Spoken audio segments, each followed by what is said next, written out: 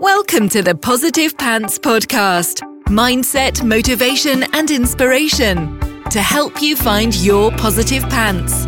Let go of negative thinking and stop living for the weekend. With your host, Fran Excel. Welcome to the show. As always, it's Fran Excel Mindset Coach, helping you find your very own pair of positive pants so you can get out of your own way and live a life that you love. So excited about this one because I'm getting in early. Why you shouldn't make New Year's resolutions. Controversial, you may say. So as we approach the end of the year, I thought I would get in early with this message before it's too late. I felt like now is a good time to share my number one tip on how to stick to your resolutions. Are you ready? Wait for it. Don't make them. Yep, absolutely don't make them. So why I don't make resolutions? I don't make them anymore because I realized it made January all the more depressing when within a week, all right, within a day or two, my plan to cut out carbs inevitably fails. Plus, living like that is not really living. You're constantly in this state of deprivation, this always focusing on what you can't have, which is nothing. You can have everything. It then inevitably becomes all you want. And then that's hard. And it's also pretty unhealthy. It's not a great way to be, but it's also a really negative way to start your year. The way I see resolutions is inevitably they tend to end up being fault-picking exercises and a bit of an excuse to just highlight everything that you think is wrong with yourself. Yeah, they're usually just inherently negative, and that is not the best way to start your year off. Now, here's a shocker for you. Did you know that only 8% of us are actually successful at sticking to them? 8%. Why? A massive reason is you're actually leaving too much to chance. Resolutions tend to be a lot more fluffy. They tend to be either not specific enough or not measurable in any way. And psychological research also shows that there's something called ironic mental control. This is something that exists, very fancy name. And essentially what it means is that the harder you focus on not doing something or being a certain way, it actually makes you do it more. So for example, they call it the white bear problem, but the example that you often hear people saying is like when someone says, don't think about a pink elephant, what instantly comes to mind? And the more you try not to think about a pink elephant, the stronger that image becomes. I've got a great image of a pink elephant. Mine's got clothes on. Is that weird? I don't know. But normally we even set resolutions already believing we're going to fail. When 95% of our functioning is subconscious, if we don't believe we can achieve something, we're going to sabotage ourselves. You know, I love talking about some self-sabotage. We all do it. We've just got to be conscious of it. And also, often we're setting resolutions, we're actually not that into them. We don't really want to do them. A lot of the time, the shoulds get in the way of resolutions. So, it's January, I should do weight, I should lose weight, I should quit drinking, whatever it may be. One little tip is know why you want to achieve them. If you don't have solid motivation and a solid reason why you want it, then you're much more likely to give up or procrastinate on doing it in the first place. If you connect to your why, and we know that we talk about your why, and it does sound so wishy-washy, but I really want to defluff it. It's so important because if you can connect to why you really want something, you are far more likely to achieve it, genuinely. So ask yourself how things would look for you this time next year if you did achieve the resolution or whatever it may be. And if you want it bad enough, it will be so much easier to motivate yourself. But you can start to see why this is so difficult, right? The other thing is people expect to break habits of a lifetime overnight, which is near impossible. And when you fail, in inverted commas, it can really damage your self-worth. So you're kind of just setting yourself up to fail the majority of the time. Every single, good example for you, I keep talking about weight, but it used to be such a big thing for me. Every single year since I can remember, I essentially tried to starve myself in January and resolved to lose a stone in weight in a ridiculous amount of time. And I've been through years, probably at least half my life of yo-yo dieting.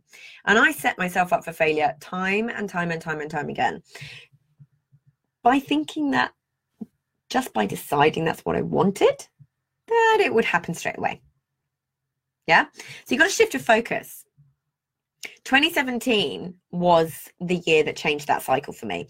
I completely changed my thought process and shifted my focus. I didn't focus on the negative thing that I wanted to change, i.e. having 3 too many spare tires.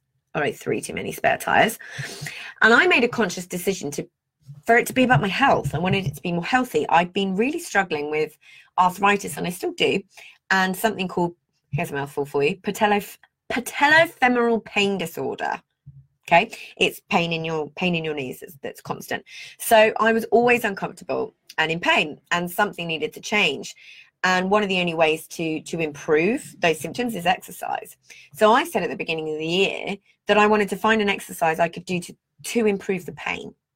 You know, I was in my mid-30s and I couldn't run for a train. It was ridiculous. So that was my focus. And a nice little 20-pound weight loss was added to the bonus that came with it. Yeah? So I ended up achieving what I wanted by attaching it to something that was actually positive, bigger than me, more important than wanting to be thinner. Does that make sense? So I started making the decision to go to 2 Bikram yoga classes per week. I was like, look, it's 2 evenings. Can't bear exercise. It's 2 evenings. I'm just going to do it. And I don't know if you've ever been to a Bikram yoga class, but let me tell you, on the days that you have one of those, which is an hour and a half in 40-degree heat, you will not want to drink the same day or even the day before, or even really the day after. You will drink way more water than you would normally, and you will not eat heavy meals. So you don't feel like you're going to pass out or be sick when you're in there. So you'll naturally start making these much healthier choices with 0 effort. Yeah? Does that all make sense?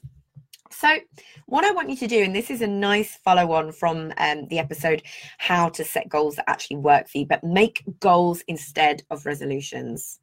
Pick positive goals, specific, measurable, achievable, realistic, but do not be afraid to dream big. Goals, ideally, that directly conflict with what you do want to change or give up, like the example I was giving you, and also allow you to create the new positive habits that you want to, with far less effort. Yeah, you've got to remember you are breaking old habits and forming new habits, and that does not happen overnight. You need to give yourself a minimum of a month getting through the hard bit where it's all conscious. And that's what forming a habit is. It's taking the conscious, unconscious, something that you just do, yeah, without having to think about it. So pick goals that really, really motivate you. The next one, funnily enough, get accountable. If you are intent on making this year the year that you finally achieve what you really want to in your personal life, in your business, whatever it may be, then get an accountability buddy or hire a coach. You know, personal trainer for your health or personal development, a transformational coach, business coach, whatever it is for everything that you need. Someone that can actively help you get there. Resolutions tend to be big changes we want to make that can be overwhelming. But if you have someone to help you break it down into smaller steps and get you accountable, then you are much further along on your way to success. So funnily enough for me, use a journal or a habit tracker, which is a form of journaling anyway, to keep you motivated and on the right track. There are loads of printable versions on Etsy, like mine. Look up Fran Excel printables, and I have the journals laid out, I have the habit tracker laid out, I have meal planners laid out, exercise planners, all there.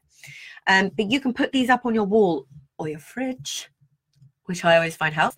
So you can actually see it every day and start giving yourself a better chance to form habits, whatever it may be. Even if it's posting on social media once a day, helping you to get consistency in your business if that's been a problem for you this year. And the last thing I want you to do is celebrate. Celebrate every teeny tiny little win on the way. Promise yourself a treat. once you achieve it for motivation purposes, whatever that might be for you, whether it's something you want to buy or whether it's giving yourself an hour in the tub, uninterrupted, no people allowed, whatever it may be for you, that it feels like a real treat, a real reward that you get to have when you achieve what you want. I love to get people to do this when they're setting goals. Often they would hit them and then it would be straight onto the next one with no reflection or time to appreciate what you've achieved and the milestones that you've hit. And this is something we do every single week in the mastermind. Every Friday is all about celebrating what you have achieved. Even when you feel like you didn't achieve everything you wanted to, there's always something to celebrate, so you can always end your week on a high. But know that this stuff takes time. You do have to push through the hard bit to create the new neural pathways that allow you to form the new habits that you need, and then get to the good stuff where it all becomes so much easier. It just becomes something you do. Give yourself that time and understand it's not supposed to be an overnight shift. It will be hard. It will be effort. But if it's worth it, then you stick with it and appreciate that what you're doing is retraining your brain. Yeah, you're creating new habits, creating new neural pathways, and know that eventually it will become second nature. That's how it works. And if you want a head start with this, then perfect timing. Then book your ticket for the 5th of January for the Positive Pants Planning Live. Go book it now. The next 3 full price tickets purchased will get a bonus of a 45-minute one-on-one call with me. And if you have been feeling stuck, frustrated, overwhelmed, or procrastinating in your business in 2018, and you know that you're what's standing in your way and you're self-sabotaging, then this is the event for you.